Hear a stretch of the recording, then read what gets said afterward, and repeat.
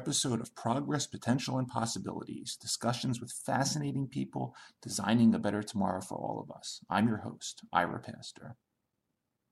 Welcome, everybody, again to another episode of our show, bringing you another really fascinating guest today who is helping to create a better tomorrow on many different fronts.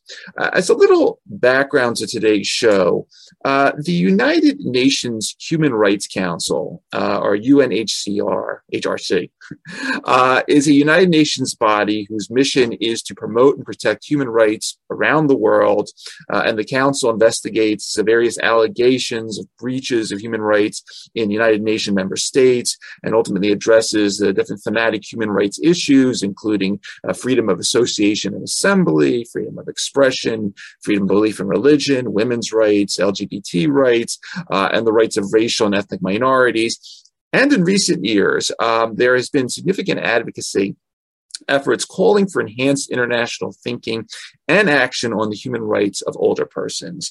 And the four main challenges that older persons are facing in terms of human rights is discrimination, poverty, violence, and abuse, as well as the lack of specific measures and services to help remedy these.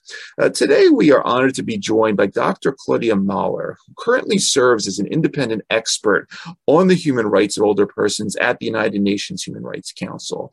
Dr. Mahler has been working for the German Institute for Human Rights as a senior researcher in the field of economic, social, and cultural rights since 2010. She is also a visiting professor at the Alice Salomon University of Applied Sciences in Berlin. From 2001 to 2009, Dr. Mahler conducted research at the Human Rights Center of the University of Potsdam, where her main fields were in human rights education, minority rights, and the law of asylum. In 2000, she was appointed vice president of the Human Rights Commission for Tyrol and Vorarlberg. She has also worked as a lecturer in the field of human rights law and as consultant to the Office of the United Nations High Commissioner for Human Rights in Geneva. From 1997 to 2001, she held the position of an assistant at the Leopold Franzen University in Innsbruck, Austria, in the field of criminal law and criminal procedures. She received her doctorate in 2000. We have a lot of interesting things to talk about. Dr. Claudia Mahler, thank you so much for taking the time to come on our show today. Thank you for the invitation. I'm happy to be here with you. It's great to have you, Claudia, and I'd like to start off like we typically do by handing you the floor just for a little bit to talk a little bit more about yourself and a little bit about how human rights became such an important issue for you that you've dedicated a substantial part of your career to this theme.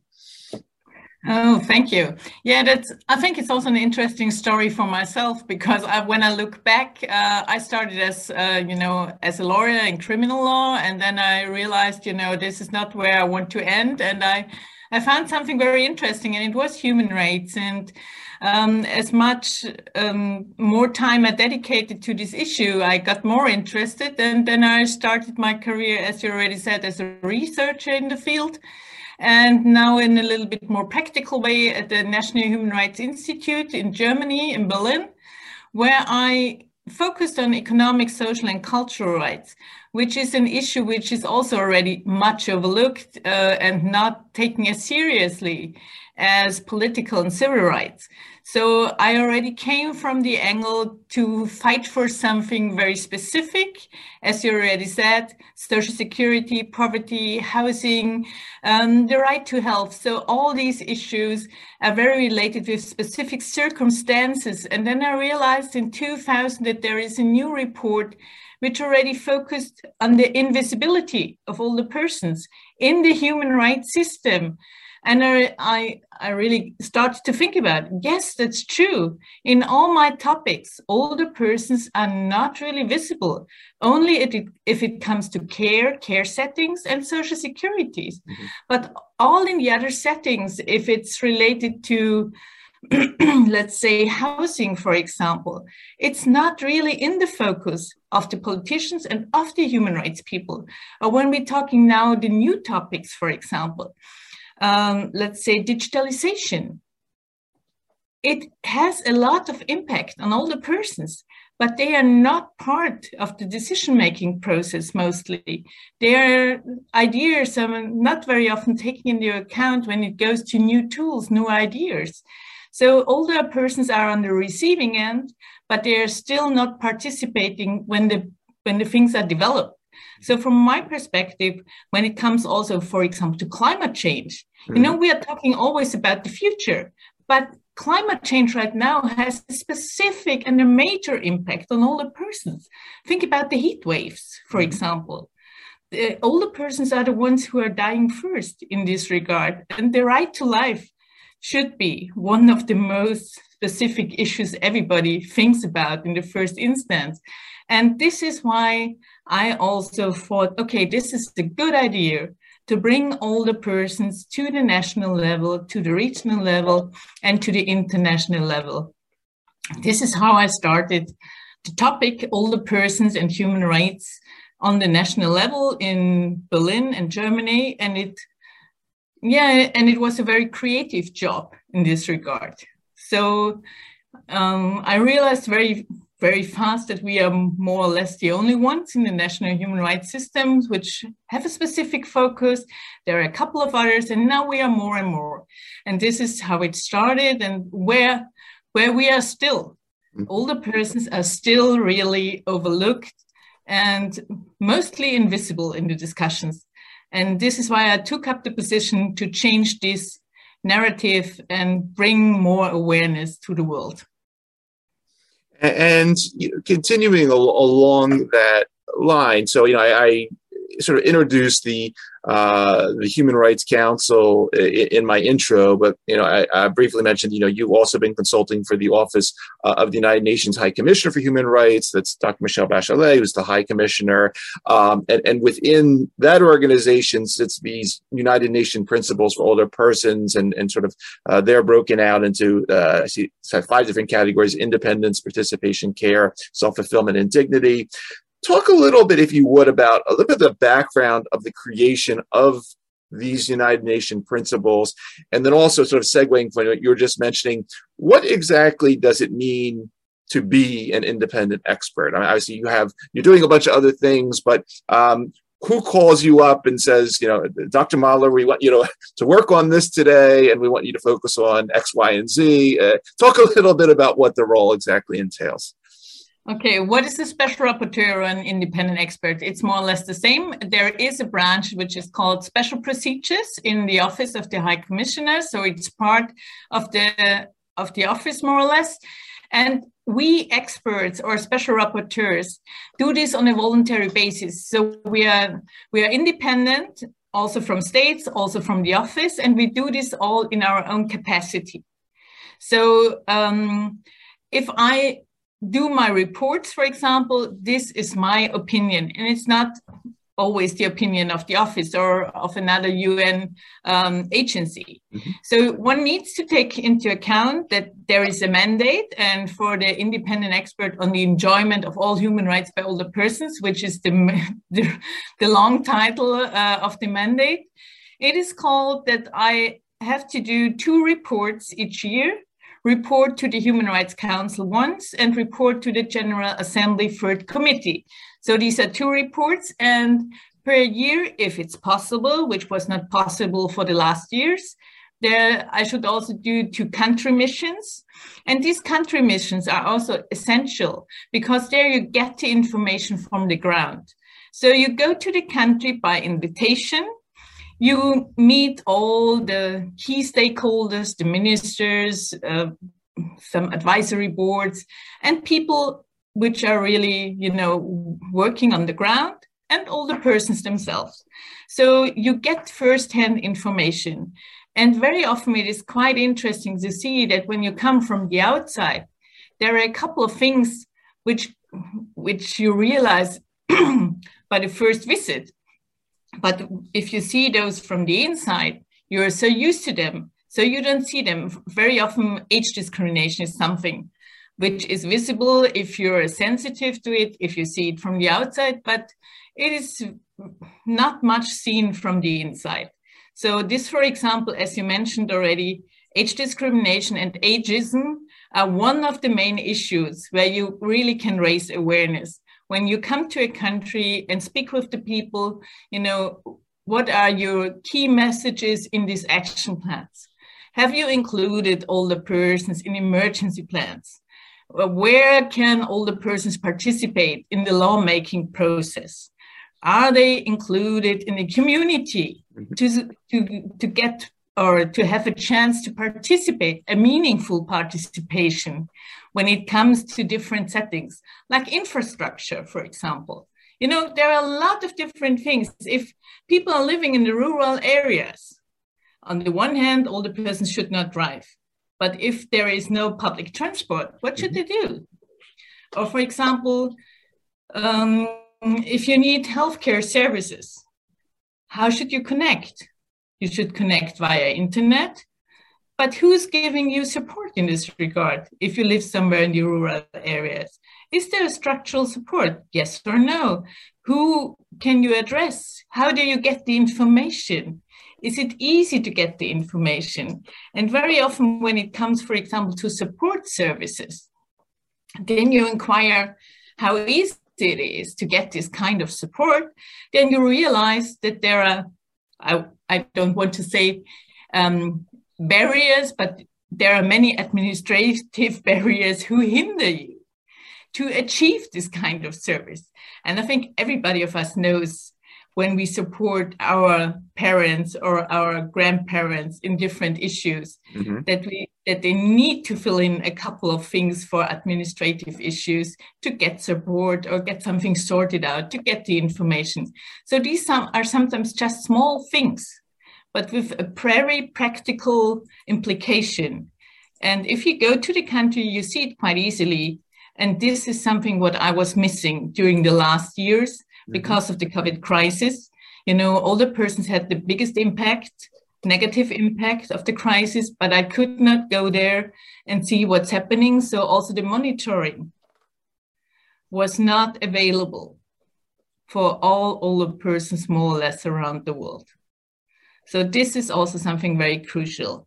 But let me come back also to my reports. So what I said, you know, I'm missing the first-hand information from the country visits because I didn't manage to go to different countries. I had only one country visit. Maybe I should include this for fairness. I went to Finland and it was really exciting and I got a lot of insights, and I will release this report this year in September to the Human Rights Council, where I need to report on country missions. But in regard of thematic reports, as you can imagine, I started in May 2020 in the middle of the crisis. And the first thing was, okay, what had the major impact? It was COVID. So my first report was dedicated to COVID and the impact on the human rights of older persons. And as you can imagine, we came across a lot of violations of human rights in this regard. In case of autonomy, in case of services, in case of support, in case of monitoring or healthcare services. And yes, I think we all have a lot to do in this regard to keep in mind that older persons need to be part of an action plan or an emergency plan, so they can't be overlooked. And this is true more or less worldwide. And you know, I'm going to get into some of those themes because I read some of the different reports that you were quoted in terms of climate change and COVID, but I just wanted to briefly stop at the Council of Europe report that you wrote the foreword in this. This is just a couple of months ago, entitled "Against Ageism and Towards Active Social Citizenship for Older Persons: The Current Use and Future Potential of the European Social Charter." And here you know, as you were just saying, you talk about the so-called evolving realities and the need for the social charter to understand, as you were just saying, we have a legacy here of ageism in law, in policy, in practice, and that we need to address all this in terms of building, as you're saying, more resilient societies. Talk just a little bit about your involvement in working with the Council of Europe on this very important recent report. Yeah, my engagement was more or less that some very good friends reached out to me, which did the report. So Gerard Quinn and Israel Doron, they both did the report. As you all know, or the world already knows, very dedicated experts to the human rights field. And we also discussed this with the Council of Europe and with some members of the Committee of the Social Charter. And we all agree that we have something which we can use. But when you look on the national level, Article 23, which is the dedicated article to older persons, is not very often used. And so, you know, we really need, as you said already, we really need to bring this to the practice. And I was involved in this regard, as you mentioned in advance, you know, who is reaching out to you and asking you to give support in this regard or do your work? So in this regard, it was my colleagues who reached out to me to also support them and the work of the Council of Europe in this regard, because it's also underestimated and overlooked on many issues. And this also brings us to the UN level as well.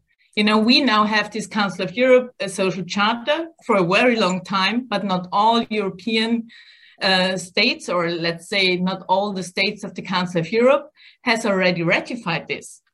So there are still many countries which don't have ratified their revised social charter, which is the one who includes this article on older persons. So many are not happy enough to have this wonderful example of a social charter. They are just staying with the former one, with the old one, let's say. And this also brings us to from my perspective, to the UN system. We still don't have any convention with a specific focus on older persons. As many of you know, we do have a convention on the rights of the child. We do have a convention on persons with disabilities. We do have a convention with a specific focus on women. But none of these specific conventions have a focus on old age. Many of them, like CEDAW, for example, take into account, which is in regard of women, which takes into account a life course approach, but you don't find much references on older persons. They do have specific recommendations for older women, but they cannot tackle it on a daily basis, let's say it like this, because there are too many topics for women that they cannot focus totally on all the issues in relation of older women. So this is part of the problem in the UN system. We don't have a convention with a specific focus on older age, older persons, because as we all have seen, the rights need to be more specific for older persons to guide the states perfectly, what they really need to do on the national level. You have been quoted and been writing a bit, as you were saying at the beginning, about the issues, and you know, I said you started this in the middle of the pandemic, and we think, you know, one of the main things I guess we see when it comes to older persons with regard to COVID is, you know, here's this population that is more vulnerable to the disease itself. But as you were pointing out, there's a lot more going on here in terms of violence, neglect, nursing home abuse. Obviously, we had a major nursing home fiasco here in the U.S. at the beginning of things. Talk a little bit about some of the core issues that you've been focusing on as you've been highlighting the issue as it pertains to COVID and elder abuse over the last 2 years. Yeah, you see, one of the things which is already missing is that if we talk about violations of older persons, very often it's a taboo. You know, nobody wants to speak about violence, abuse, and neglect in old age. It's very often related to power relations. It's very often related to family circumstances. If it comes to institutions, it's easier. But from my perspective, the big black box is older persons living in the community. because we don't have a monitoring there. We don't really know who's supporting them. And they don't know where to go if there is a perpetrator, if there is violence, abuse, and neglect. Regularly, the power relations shows quite clearly that they don't have a chance to report to somebody as a monitoring body. You know, where should they go? To the police? Or is there anybody monitoring them? Regularly not. So it's easier to detect this kind of violations in nursing homes. But on the other hand, I would say the big black box is still when they are living on their own. But frankly speaking, you know, there are a lot of people who are doing a perfect job in the nursing system. And there are a lot of older persons who support their family members, their mothers, their daughters, whatever, or their husbands, their spouses. And many of them are already older persons, which do this, you know, on a voluntary basis without any support. And this needs also be taken into account what kind of positive impact older persons have in this kind of issues. You know, it's not only black and white. We all know there's a big gray zone, but when it really comes to violations during the COVID crisis, we have seen that the monitoring was missing, that older persons were really left behind without any support, with any nutrition, with no drinking at all. And, you know, they could not survive in this kind of circumstances. And the truth is that many of them died alone with no support from their loved ones because there was restriction going on and the system was not really in charge of the emergency. So they could not protect the older persons in this regard, and the system did not adapt as fast as possible as it was needed. And I really hope that now we are going to the 5th wave, some are going to the 4th wave, maybe some are going to the 6th wave, that we learned something in this regard. But when we check how many older persons are dying still, alone in nursing homes without enough support, or alone at home without enough support, we need to achieve something in this regard. And if the states really need more guidance, I just can say, okay, then it's time to bring once again that we need to have a convention which guides states what is really needed in this regard to the enjoyment of all human rights by older persons, to living dignity, get all the rights for participating and get acknowledged their positive impact and not only be seen as a vulnerable group, which is not true. One other report I want to ask about, or one other panel discussion that you were involved in, June 2021. This was as you mentioned, the discussion on the effects of climate change on older people. And, you know, you make a very interesting point here that, you know, you talk about the interaction between ageism, age discrimination, and climate change. But then there's this, you know, sort of a terrifying underlying theme there in sort of the climate change narrative in some of these developing countries of human trafficking. Can you say a few words about this as well? Because I think this kind of also gets lost when we think about the vulnerability equation. You know, we have women that are more vulnerable than men, children more than adults, but the elderly in this equation extremely vulnerable to human trafficking as well. Can you talk a little bit about that and that panel? Yeah, that's on the one hand, it's true, and it's still overlooked and not really visible that older persons can also be victims of trafficking of older persons. And there's also another thing which we can also take into account is older persons as refugees or IDPs. When we see the situation, how older persons are treated in all these circumstances, it's more or less the same, because nobody really thinks about them. So they are not in in the focus of the agencies who support them. There is not enough exit strategies for them, and there is nobody really with a focus to give them support. So it's more or less the same. These are issues where older persons are overlooked, we are not taken into account, and we are still missing the measures which would be needed in this regard. So there is not much else to say from a broader perspective. As you know, I'll look on most of these issues from a global perspective. Mm-hmm. So there are recommendations in this regard to include them in all these specific issues. And when we also see sometimes, where as we all know, there are major projects around the world. But if there is no focus in these global perspectives and action plans, then there are no measures and nobody who really focus on them and support them in this regard.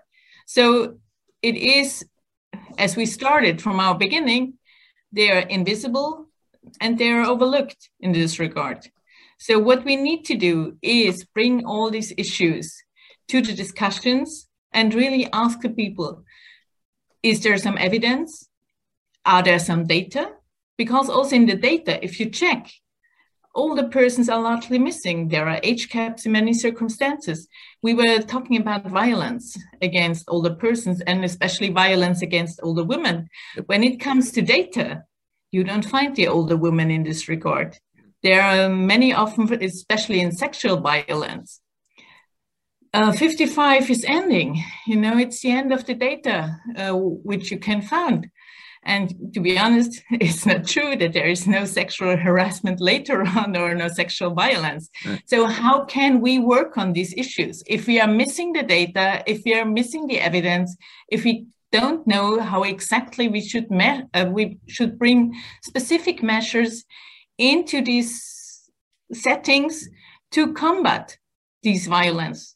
This is why I always say, first, we need to start with information, awareness raising data, and then come up with the right measures to combat these issues.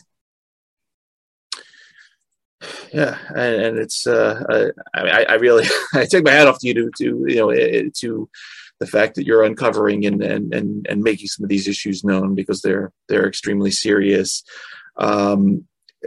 Going to a slightly more positive topic along the lines of what we're discussing.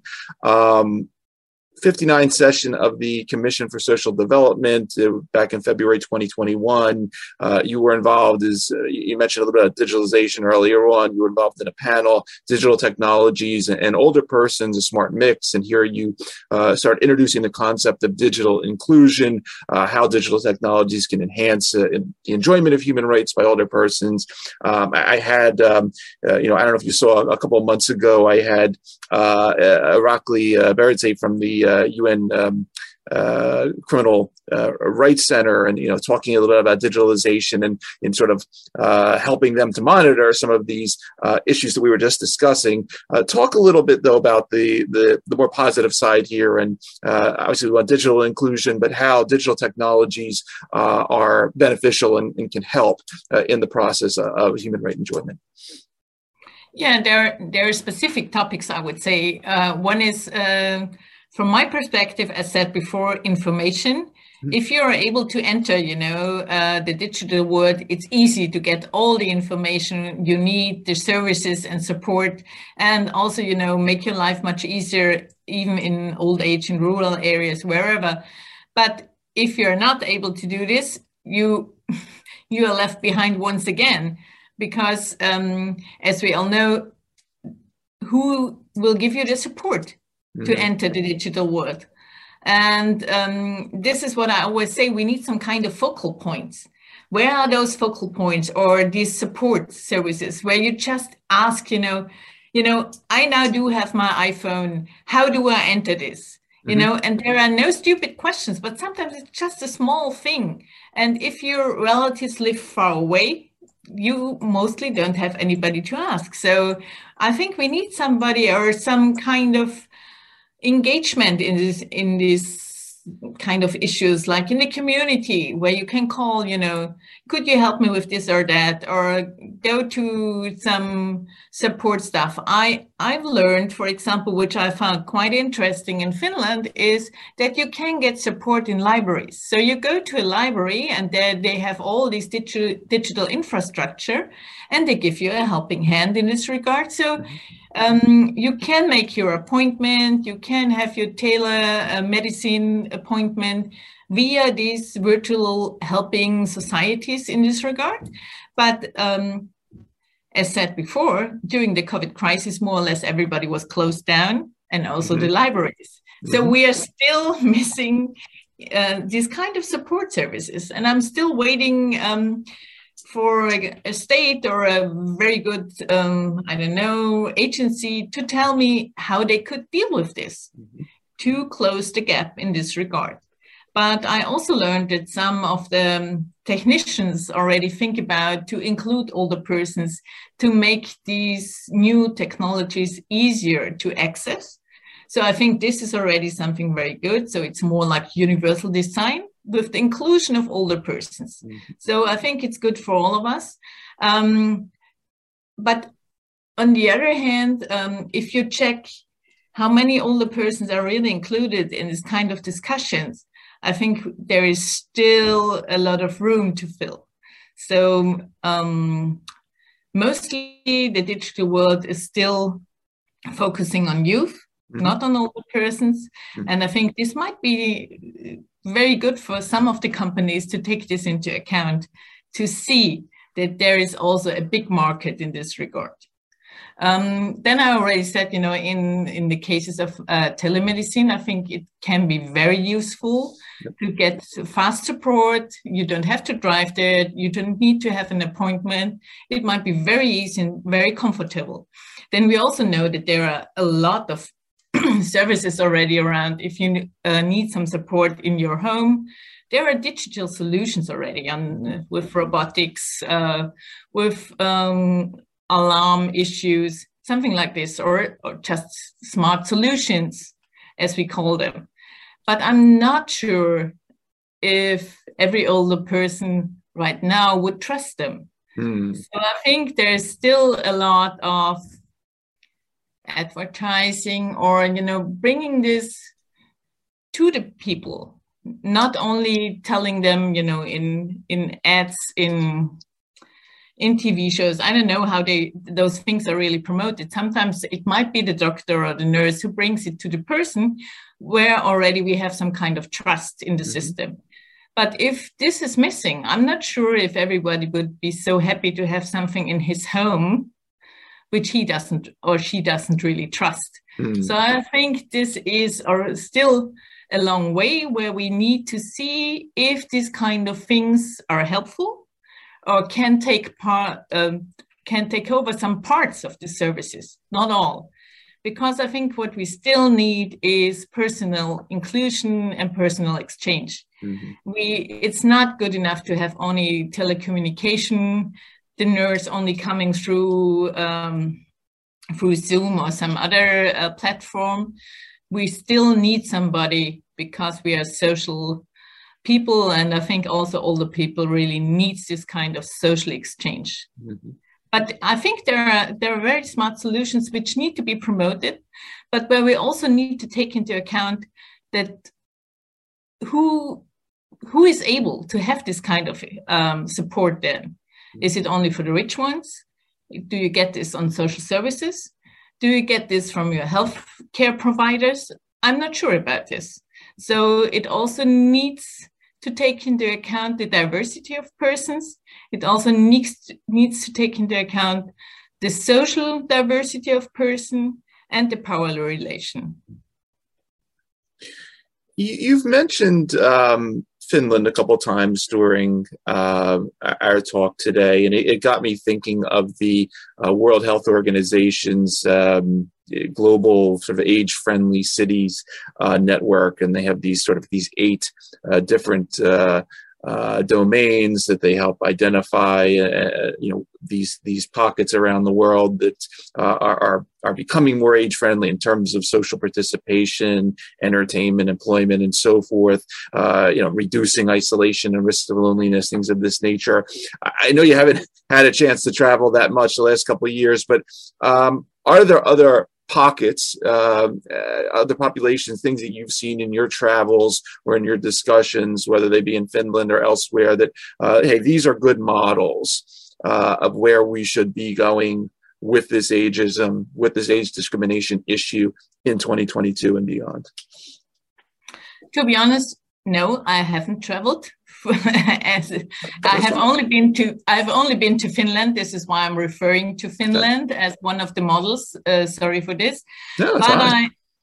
But I know that we had a discussion, for example, where Morten Kerum came as an ambassador of smart cities, where he included also some examples in this regard. And I know that if you make it more diverse, more inclusive, it is also good for as age-friendly cities. But still, I can't give you a very good example in this regard because I haven't visited one of those cities. I did not come up with any very good solutions, so it would not be fair, to be honest.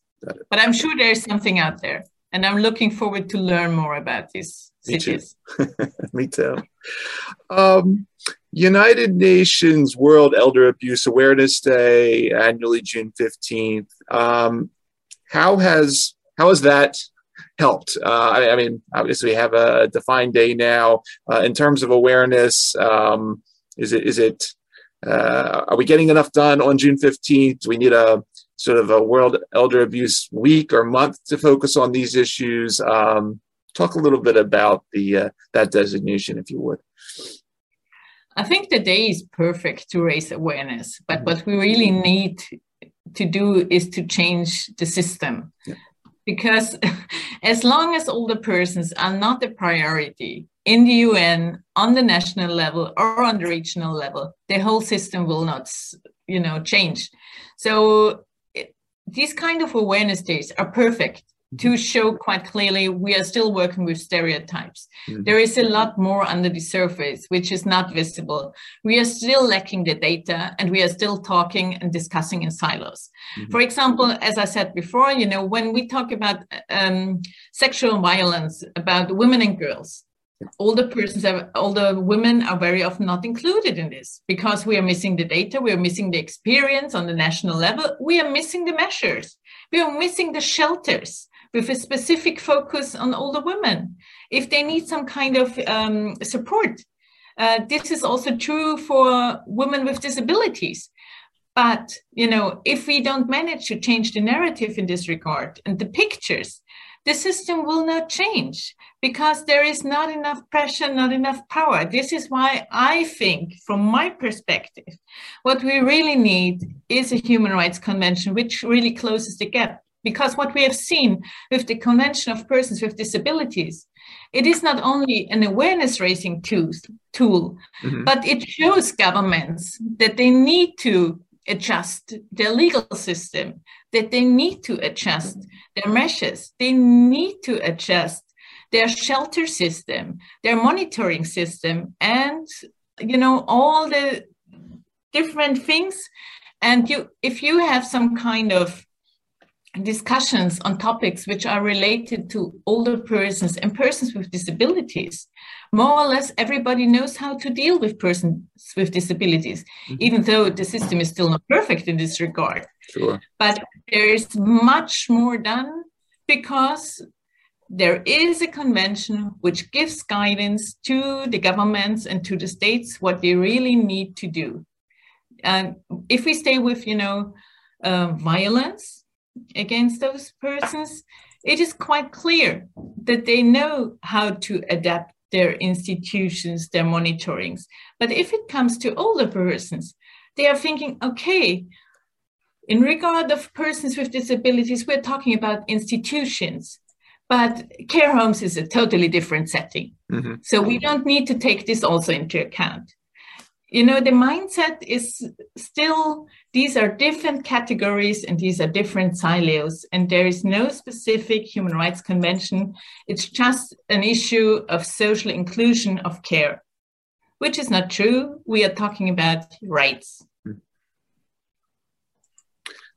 What, Claudia, do you have coming up? Well, first of all, Happy New Year, but what's with things lifting around the world, hopefully, fingers crossed, what do you have scheduled in 2022? Obviously, you're going to be getting out beyond and start traveling again and looking for these situations, these more positive situations. But what's on the schedule? Where can we watch you, read what you're up to, follow you? Take us on a couple minutes of where Dr. Claudia Mahler is going to be doing the next several months. As you might have seen, you know, we have a brand new Twitter channel where we started in November. So yep. You can follow us there. I'm happy to have a colleague who is doing the job behind this, and he's very good. And this is also something where we close the gap a little bit. But what I really want to do is also to promote my reports from 2021, mm-hmm. The one on older women. Because I see, as I said before, you know, the women's movement is so powerful, but they are not really focusing on older women. So I really try to bring this to the Commission of Women, for example, with a side event with some colleagues, and we will see how many other events there will be. So I will also try to bring this once again to the Human Rights Council, to one of the Human Rights Council sessions, to discuss this in depth. What especially do we need to further the enjoyment of all human rights for older women? Another thing where we have focused last year is ageism and age discrimination. And as you know, there is this decade on healthy aging with a global report on ageism. Yep. And I really want still to promote my report and the global report to show quite clearly that ageism is more or less everywhere. It's in the law, it's in our heads, it's in our mindsets, it's also in our stereotypes when we talk about older persons. As you a couple of times tried to bring the notion of let's focus on something positive, because it's always that old age is related with something negative, vulnerability. But that's just natural. And this is why I also think, you know, we need to think about how can we reframe it a little bit differently. And also bring up the notion, you know, we are not talking about just 5 years or something. Right. If you ask a regular person in the street who's an older person, he might say, oh, retirement age around 60, 65 or 70, something like this. And then you see, you know, our life expectancies went up a lot. We're talking about 20 to 30 years right now. It's different around the world, but still it's a really long period where persons are very active, where they are very supportive, where they can learn a lot, where we also see this in lifelong learning. But if you ask somebody what's his stereotype or what's his picture of an older person, he will not tell you, yes, a person going to university and gets his right of lifelong learning. Regularly, it will be something different. Mm. So this is where I also want to show quite clearly that we need to change the picture of an older person, the image, the stereotypes, and we need to do this not only on an awareness raising campaign, but also include this in our examples to bring it to our stories, you know, because when you look, you know, many of the persons I'm sure you talk to are already some older persons. In regard of the labor market, I would be an older person already.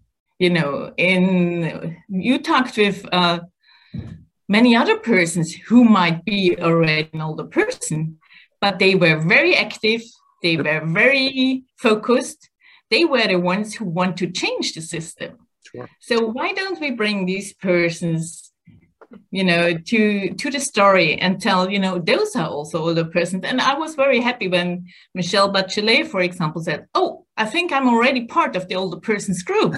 And I thought, yeah, what a positive example. And also, Antonio Guterres said the same. Secretary General, I think I'm already one of those older persons, but those are the powerful leaders of our time.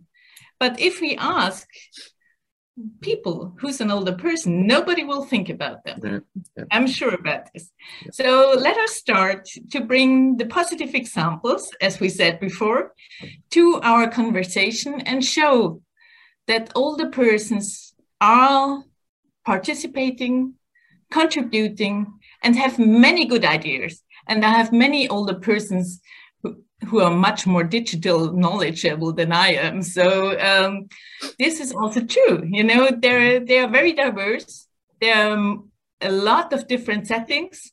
And we also need to bring these positive stories to the audience. Absolutely. Absolutely. Extremely, extremely important message. It's a major initiative, Claudia, that you have in front of you, and really rooting you on and wishing you the best with all of this. I can't think of anyone better to lead such a challenge, but it's just very impressive, everything that you've been doing and writing about, speaking on, and raising the awareness on this front. For everybody that's going to be listening to this episode across our podcast networks or watching on the YouTube channel, again, you've been listening to Dr. Claudia Mahler, independent expert on human rights of older persons at the United Nations Human Rights Council, doing really amazing things to increase awareness and address the challenges that older persons are facing, enhancing international thinking and action on human rights of older persons. Claudia, again, thank you for taking the time out of your schedule to come talk to us for a little while about these issues. Thanks for everything you're doing there. And as we say on this show, thanks for helping to create a better tomorrow through what you're doing. It's so very impressive. Thank you. Let's look forward to all our future. As I always say, combating ageism is all our future. It's an investment. Thank you. Absolutely. Be well.